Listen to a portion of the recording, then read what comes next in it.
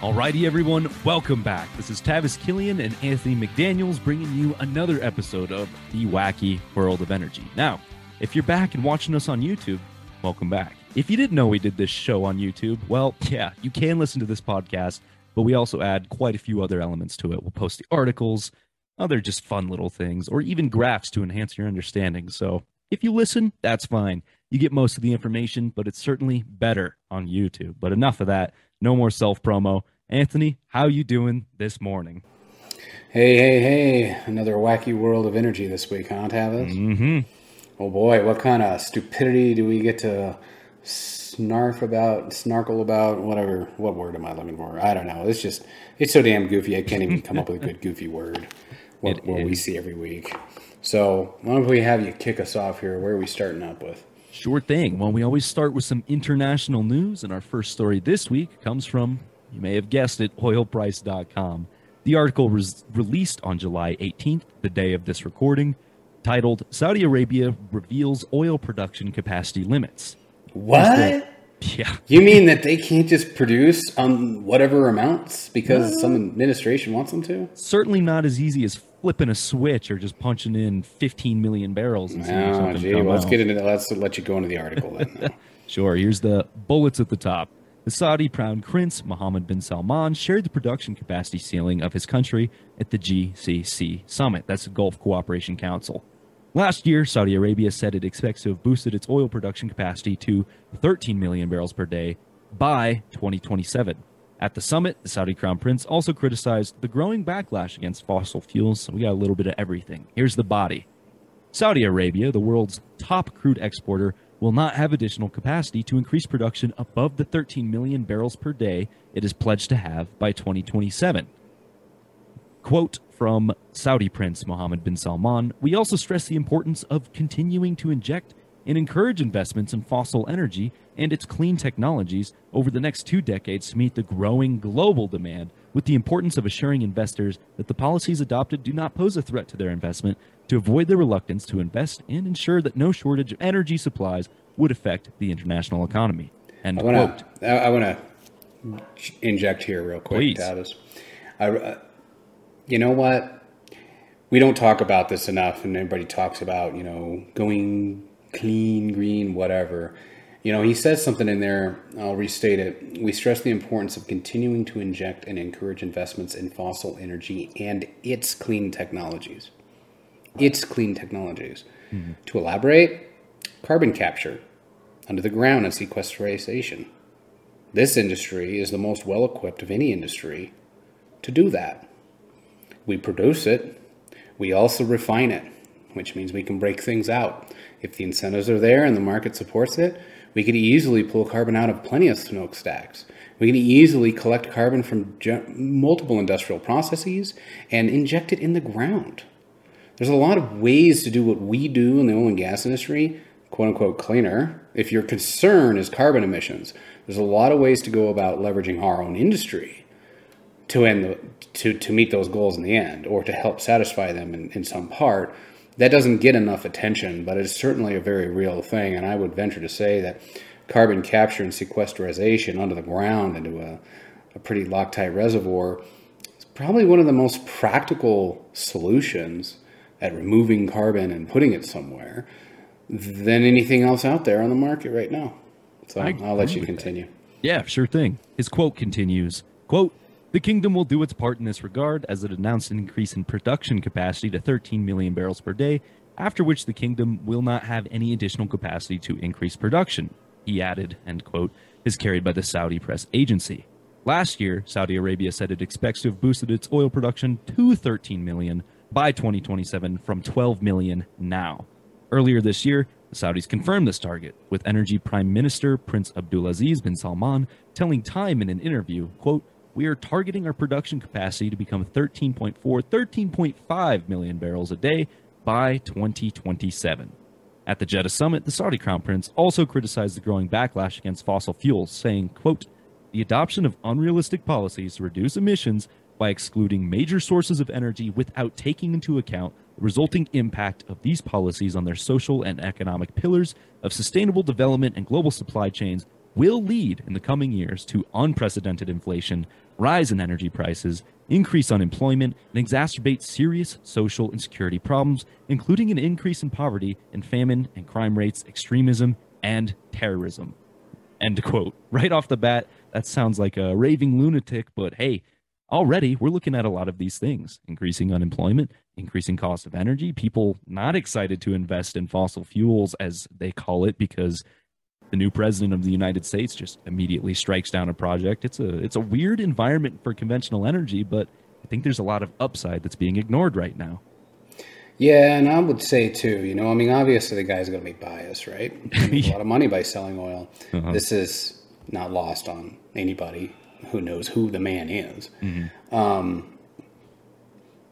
Although, biased or not, the world still does need and use a lot of oil, even in places that have tried to go green. We've talked about this before. Even places like California, they still use as much oil as they did 40 years ago. Been going green for 40 years. Mm-hmm. You're still using a lot of oil. Maybe less per capita, but you're still using a lot. So you better know that. To me, this what feels like he's actually trying to warn the world. Like, you either make sensible policies and understand where the backbone of your energy structure and system and the wealth of your nations, let's be honest, to have all that energy abundance, you better understand. And if you ignore that, there will be consequences. It's not a threat. It's an observation of what powers the world, because as soon as there's any hiccup, everybody's begging him and his cohort, can you get us more oil? Can you get us more oil? And he's sitting over there like, what? All your wind turbines and solar panels are? Oh, gee. No, they're not just working out full replacement, and they won't. Okay? Supplements, yes. Foundational, no. So, to me, it seems like the guy is actually just saying, look, you continue to go down this pathway, things aren't going to get better for you. They're going to get worse. And this could just be the beginning. And I'll also say, too, he's saying that in 5 years, they'll increase their production 1 million barrels a day capacity. In 5 years, the United States increased its production capacity, I think, 3 or 4 million barrels a day. Mm-hmm. Right? So we can't just keep relying on all these other places out there to just continually be a faucet of uninterrupted and unending supply, so we can do the whole I don't want it in my backyard thing. No. I find it's a somewhat ominous thing. I mean, in all reality, if there's any growth to hydrocarbon demand in the next 5 years globally, there could be a significant shortage, unless the United States is able to fill the gap with a lot of development like we did in the 2010s. It could certainly happen, but unfortunately, the oil prices we're seeing now don't seem to be creating those skyrocketing rig rates or CapEx programs. So with that, I guess we'll just go on. I'll kick off the next article here. Mm-hmm. Ship seized in Mariupol. What is that? That's the Black Sea, right, Tavis? Yeah, is that the extremism and security issues that Prince Salman was just talking about? Maybe one example, yeah. So this is a RigZone article from July 13th, 2022. In the Ukrainian port city of Mariupol, Russian-backed separatists have seized 2 foreign-flagged ships. That's according to what Dried's global latest maritime security threat advisory, which highlighted that these were Panama-flagged Blue Star 1 and Liberian-flagged Smarta vessel. The Blue Star 1 is a general cargo ship, while the Smarta is a bulk carrier. The self-proclaimed Donetsk People's Republic Foreign Ministry informed the shipping companies that their vessels were subject to forcible appropriation of movable property and forcible conversion into state property without compensation to owners.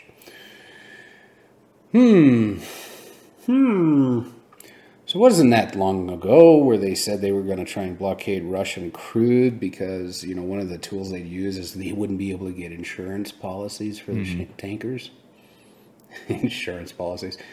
Okay, fine. We'll take some of your crude tankers, and And then let's see if the insurance policies want to cover you for your loss. No compensation. The insurance premiums for stuff going through the Black Sea, even if you're Western facing, are probably going to go through the roof if you can get it covered at all.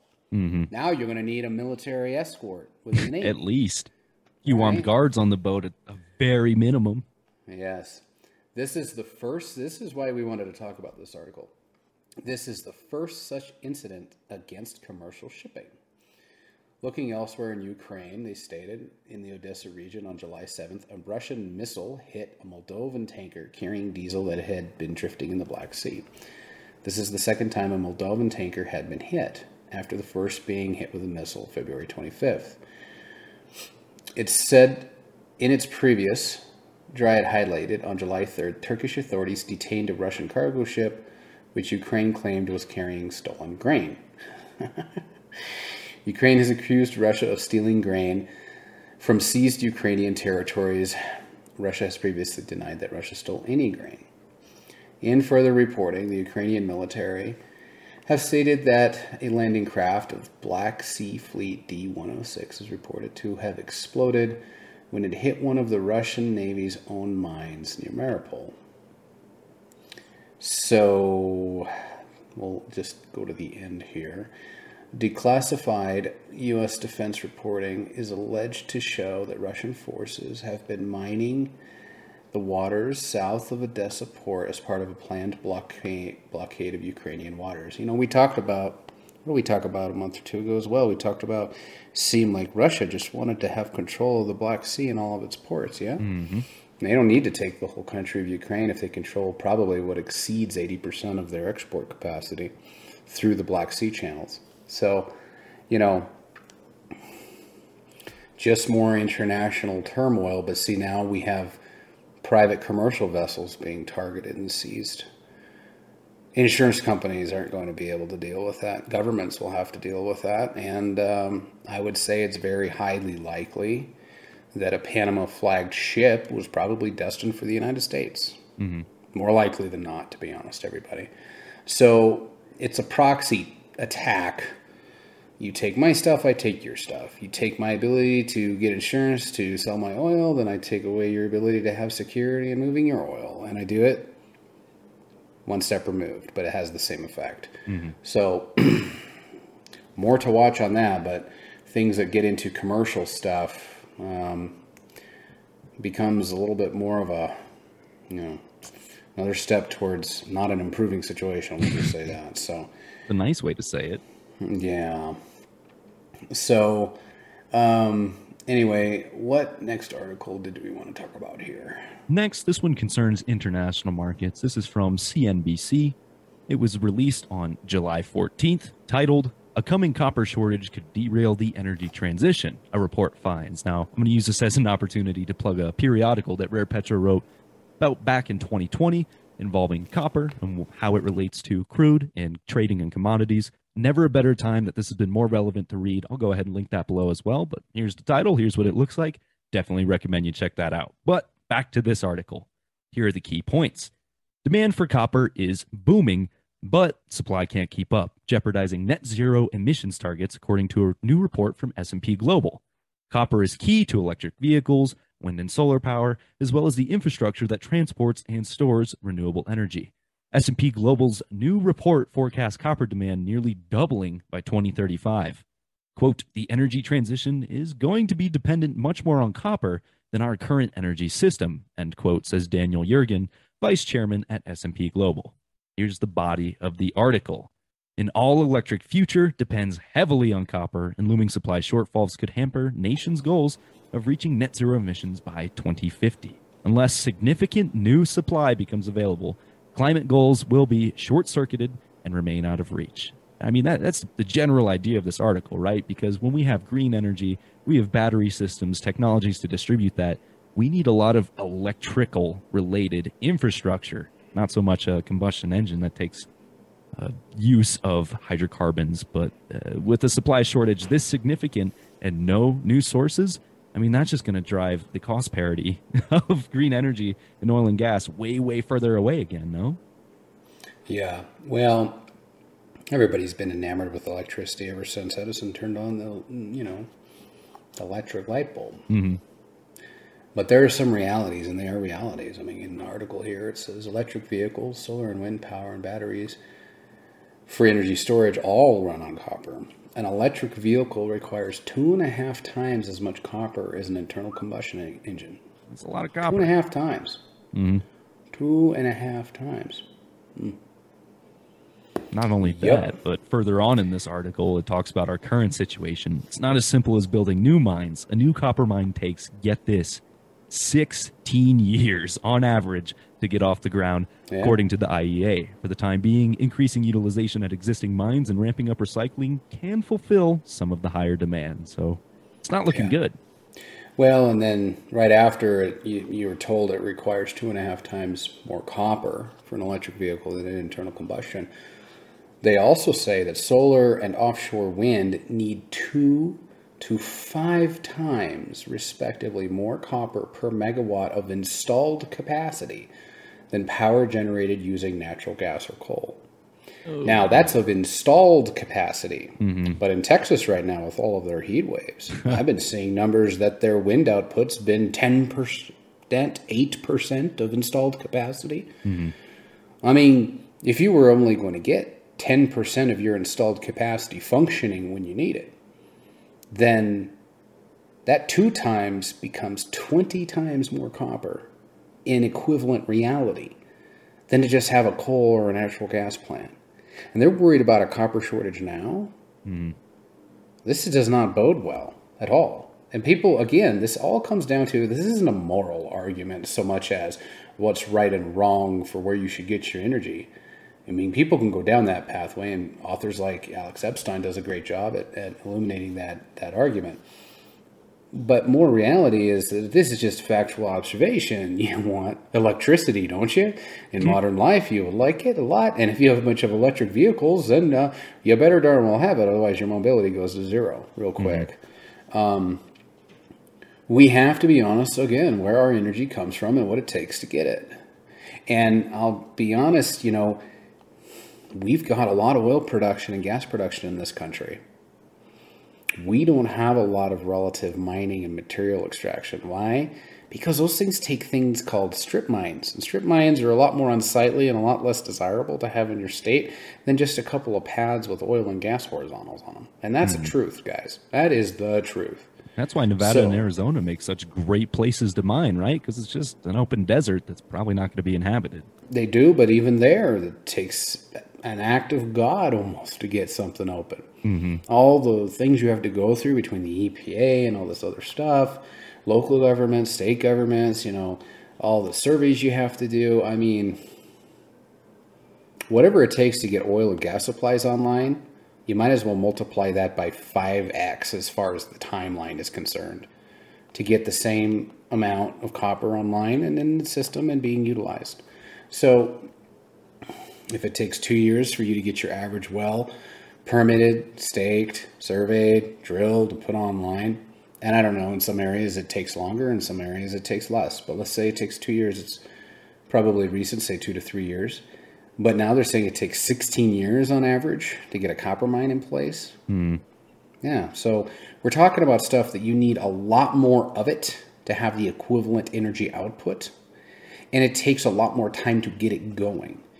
Right now is a bad time for the copper markets to be dropping in price. Because bad for who it depends on, right? Because, China, they're in an excellent position to keep selling this stuff. But like Jurgen says in this article, the United States copper production has gone down by almost half in the last quarter of the century. So we do not have hardly any stake when compared to some of these other players. Yeah, no, we don't. And what I say by bad is the only thing that helps you jump the regulatory burden and hurdle of developing this stuff here domestically is better economics to pay for teams of attorneys and this and that, and even lobby and say, oh, look, we got to, and get the word out, even PR campaigns to local people, to state people, right? Like, lower prices doesn't make it easier to do that, right? So it kicks the can down the road, and are you going to get new development on your shores for your needs? And it doesn't look like that's, I mean, copper went to an all-time high, I believe, last year at almost $5. I think it's a ton or whatever the future is priced in there. But a new geopolitical order, right? I mean, the rest of this article goes into a lot of these demand for minerals and metals that fuel our future will ultimately create new world orders as countries rush to secure these supplies of copper and lithium, nickel, and other vital resources. There will be a new geopolitical order around minerals like copper, said Jurgen. He noted that the copper supply chain is much more concentrated than that of other raw materials, including oil. China has been more focused on creating a primary position in the supply chain for minerals that will be necessary for net zero carbon, and copper is a prime example of what a key position they're in. Basically, what he's saying is you can get oil and a lot of other raw materials pretty much a little more level loaded across the world. Even with all of our environmental policies and labor laws and all this other stuff, we were still able to become the world's largest oil producer again. To become the world's largest copper mining country. That's not in our that's not in our hand. No. It's just there's too much environmental disruption for people to stomach it. I mean, it's as simple as that. They can't even deal with the invisible carbon dioxide that they are told is so horrible is going to melt the planet. They are not going to want to see a strip mine down the road that they drive to and from. Okay, they just won't. So, you've got all this, we're going to have to do this, shift this over here, we're going to have to go green and this and that. There seems to be a recognition from everybody who has any actual knowledge of the energy space that no matter how much you want to go green, you still need to use a lot of oil and gas. And as you go green, you're going to need a lot more materials and metals and stuff like that, which the Western nations as a cohort are very thinly geared towards providing their own supply to meet their climate goals. So what it tells me is half of the world realizes that all this oil and gas is still going to be needed and bought and paid for and consumed. And why don't we also try and control all those minerals and metals and stuff like that, the concentration of that stuff? I mean, yeah, the United States, they could do all that. They aren't going to get to it unless stuff gets a lot more painful and it drags on, buys you a lot of time. So, with that, I guess I'll let you go up to the next article, Tavis. What do we got next up here? Well, this one's sort of a little two-parter because Oil Price initially published the first article on the 14th and the other one today. So we'll give you the background and then the update. Background article: Armed guards raid Libyan national oil company as political shakeup escalates. Now, this was published on the 14th of last week. Here are the bullets. An armed group said to be affiliated with Tripoli's Libyan Government of National Unity raided the country's national oil company in a move to force a change in leadership. The NOC is now filing a formal complaint to protect the organization, quote, as the backbone of the national economy and the last lines of defense against it, end quote. The armed raid on the NOC comes amid an intensifying rivalry for control of the country's oil production, exports, and revenues, for which the NOC is the gatekeeper. Here's the body. Dun, dun, dun. An armed mass group said to be affiliated with and acting on orders of the Libyan National Government of Unity, GNU, has stormed the national oil company, NOC, in an attempt to force longtime head Mustafa Sanella out and install a new board. According to the NOC on its Facebook page, some employees were injured in the raid, but Sanella continues to refuse to step down. Following the raid on Thursday morning, Sanella addressed the public on national television, saying that Dubaiba's government lacks legitimacy. The NOC is now filing a formal complaint to protect the organization. Earlier this week, the GNU in Tripoli, led by interim Prime Minister Abdul Hamid Dubaiba, appointed a new board to govern the NOC, dismissing Chairman Sanalla, according to elite government decree. Dubaiba is attempting to replace Sanalla with Farhat Omar Bengdara, a formal central bank governor. This is pretty convoluted.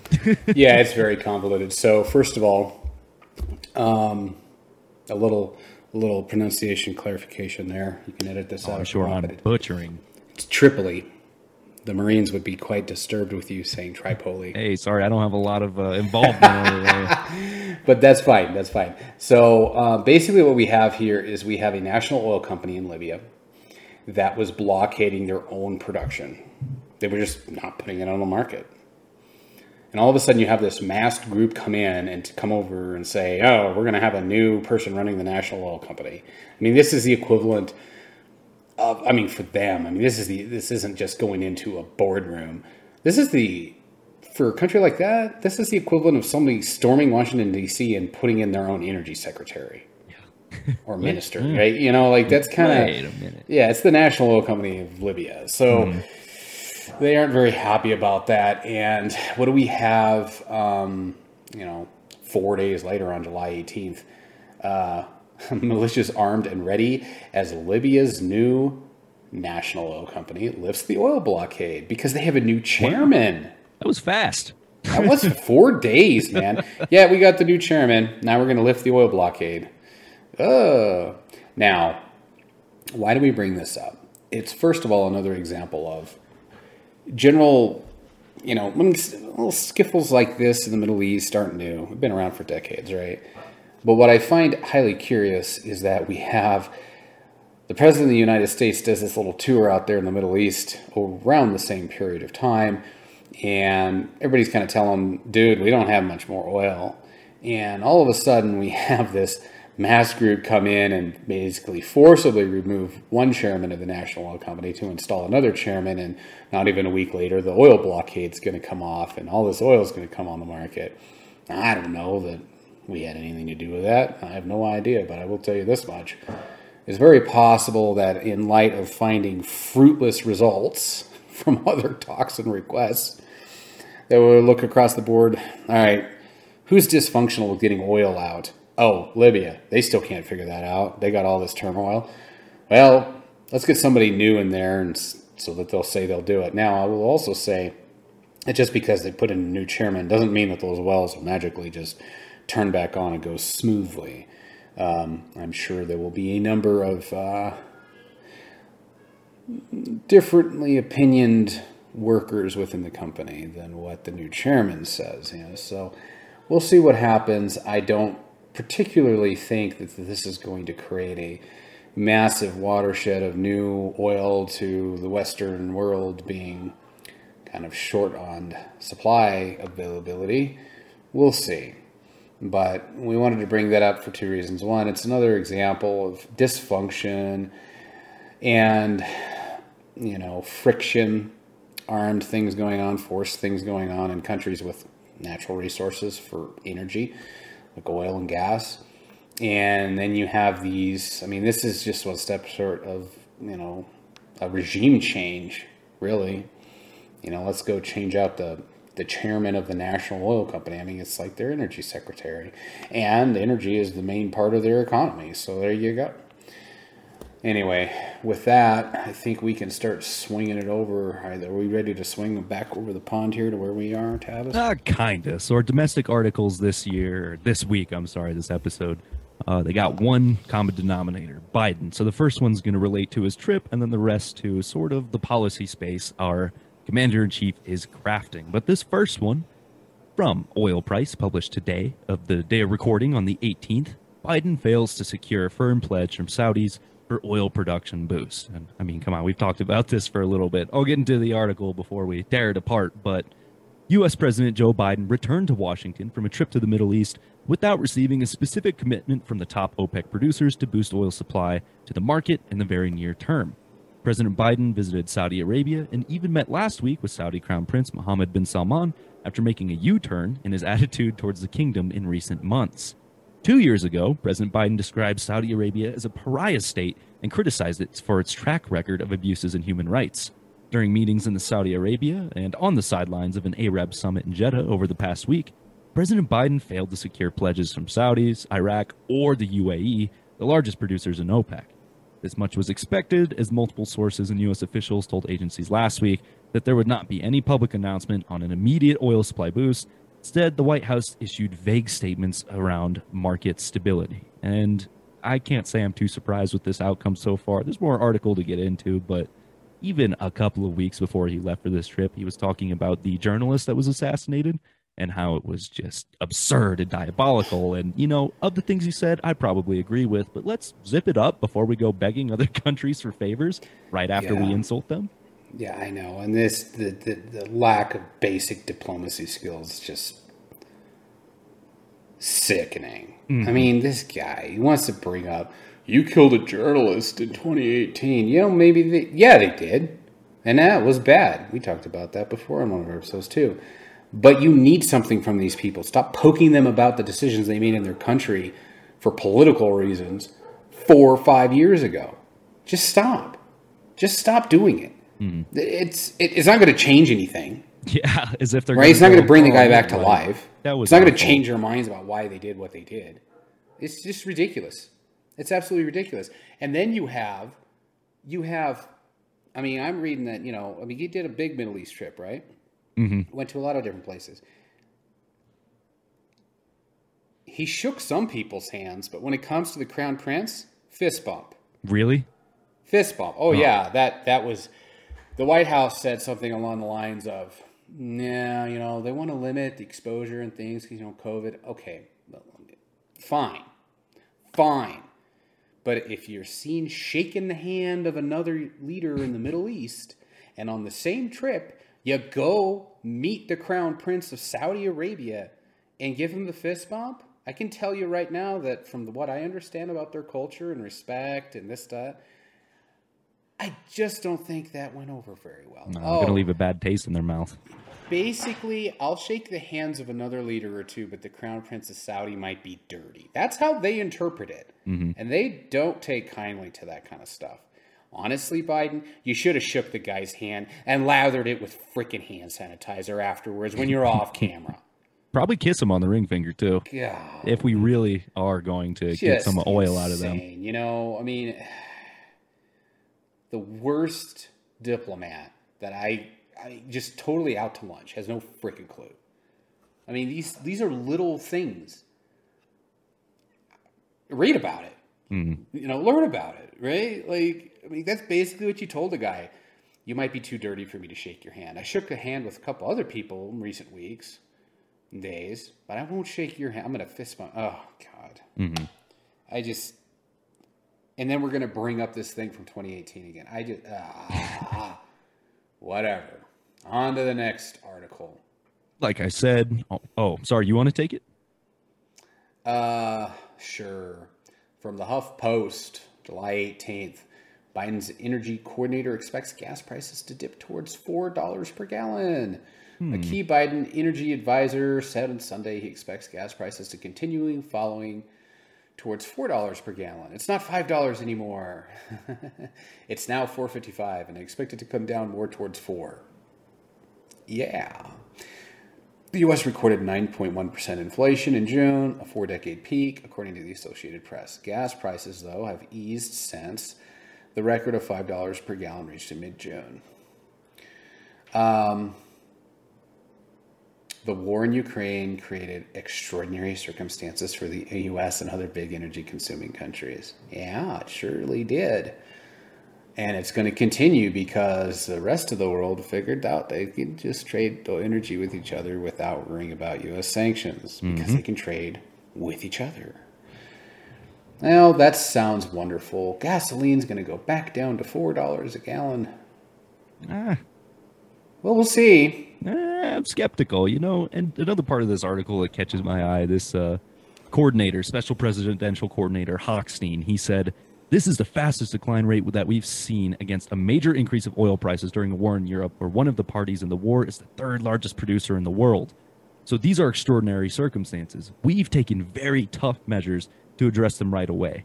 I'm going to have to disagree. Of the measures they took between SPR release and a proposed gas tax holiday, compared to the $20 decrease in commodity prices, I think those two things are largely ineffective. It's taken a lot of credit for something that I think the markets really They're taking credit for him. They did nothing.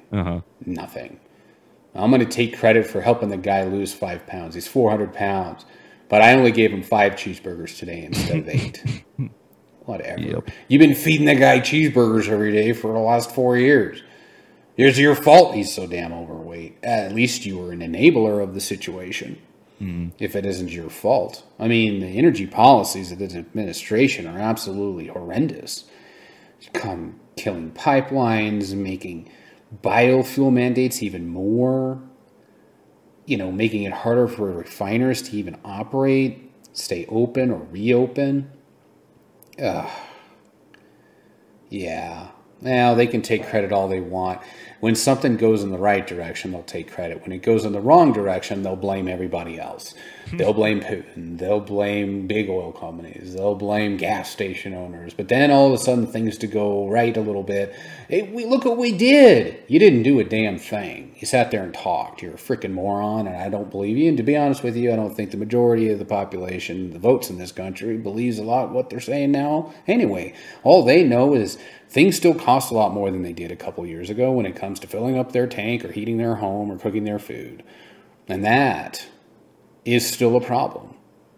So unless we figure out, again, to be honest with ourselves about where energy comes from and what powers our modern life, we're not going to start sowing the seeds that we need to sow to get new supplies online in the coming years at scale. We don't do that. This does not trend in the right direction for the average person. It gets worse. So with that, maybe before we can start doing the right things, we can just start killing more of the wrong things in their infancy. Mm-hmm. Next article. Tavis, take it away. I also have a question I wanted to ask you about this one, but I'll wait until I get you some more information. This is also from Oil Price, released on the 15th, titled, Biden's Energy and Climate Bill Could Be Dead in the Water. West Virginia's Democratic Senator Joe Manchin, who holds a swing vote in a 50-50 Senate, said on Thursday that he would not support President Joe Biden's energy and climate investments bill, essentially deadlocking the piece of legislation the Democrats have sought to pass to help the administration's clean energy goals. Senator Manchin declined to back the energy and climate provisions as well as the tax provisions in the reconciliation bill on which the Senate Democrats have been working. Manchin told on Thursday Senate Majority Leader Chuck Schumer that he would only back a reconciliation bill that reduces the price of medicine and extends subsidies for the Affordable Care Act. A Democrat briefed on the discussions told CBS News. Senator Manchin is thus dealing a blow to President Biden's energy and climate agenda by refusing to not back the bill as is. Now, my question is, do you think it's really that? Because I don't think it's any secret. He's pretty heavily invested into coal, right? To me, that seems like a bigger reason he might say this. But again, that's a huge conspiracy theory. Well, yes, he is. I mean, Senator Manchin's from West Virginia, and West Virginia has a lot of coal. Has for a long time. We've been using it for a long time. Mm-hmm. Again, it comes down to energy reality, though. Especially when all this natural gas we're making, we need to start sending a good chunk of it to Europe. So what the heck? Gas prices are going up. Well, that means coal becomes a little more economically challenging to a natural gas plant, right? Mm-hmm. Coal can still be done relatively cleanly if you get a cleaner source of coal and then you do certain things to the smokestacks, for example, and the processes. Yeah, he could be self-serving, but arguably lots of people are self-serving to some degree. At the end of the day, though, facts generally line up in one way and not in another. And then these facts are that those baseload power plants are needed for our modern life. Yeah. And if you want to go out there and start killing them, go ahead, have fun with that until the weather is unpredictable. But don't worry, we know what the climate's going to be globally in 100 years. Give me a break. No, we don't. We don't. We just don't. Anybody who believes that runs on a paradox of human intelligence that just blows my mind. We know what the climate will be in 100 years and what all these impacts mean, one or two variables, and what that'll do in one or two ways, and exactly over what period of time. But yet, you same people don't realize that right now you're using all this oil every day.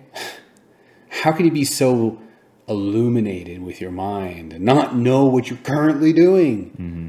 It makes no sense at all.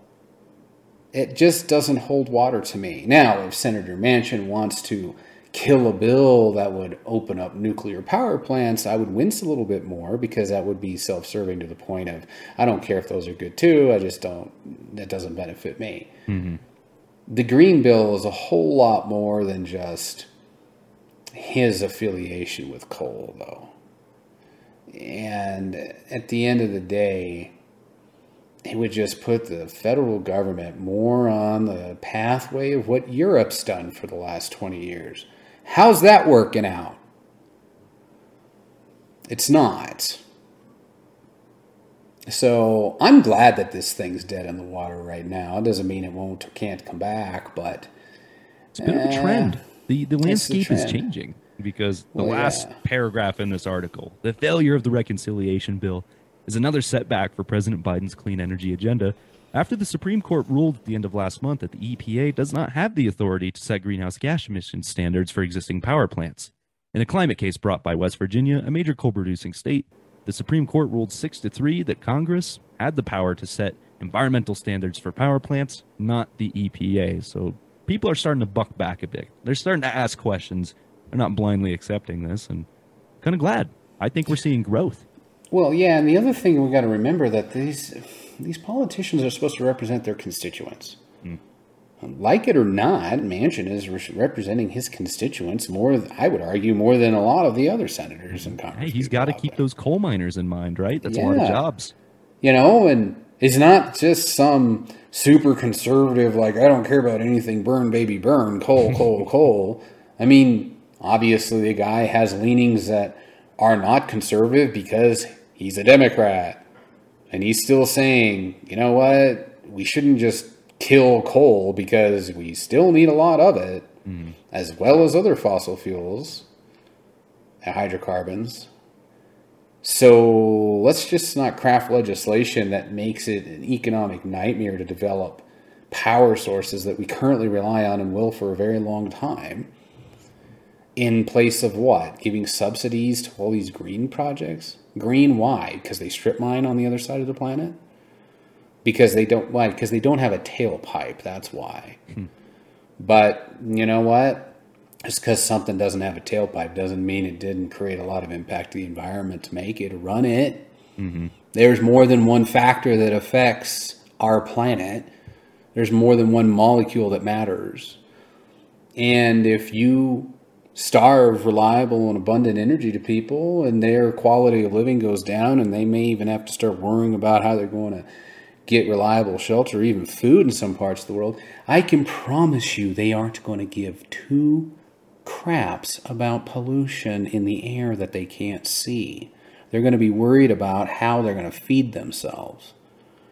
Right? So be careful how far you push the green thing, because it can boomerang to the point that a good chunk of the world doesn't care at all, because they got bigger problems. Like, how am I going to survive tomorrow? Where am I going to get my food? And how am I going to cook it? Because when people are relegated to that state of existence, they don't care about environmentally threatened species or ecosystems. They care about, how am I going to live? How are my children going to live? So if you want more people to care about the environment, I would argue you should increase energy abundance for them. Not ask them to go from the pre-industrialized age to the modern age without using coal and oil. Because there's no other way to do it that we're aware of yet. Wind turbines and solar panels don't seem to get it there. In fact, all they seem to do at scale, when misapplied, is to create regression, as in France having to convert boilers to run on not just natural gas, but petroleum oil to burn for electricity. Or coal in Germany, lignite stuff.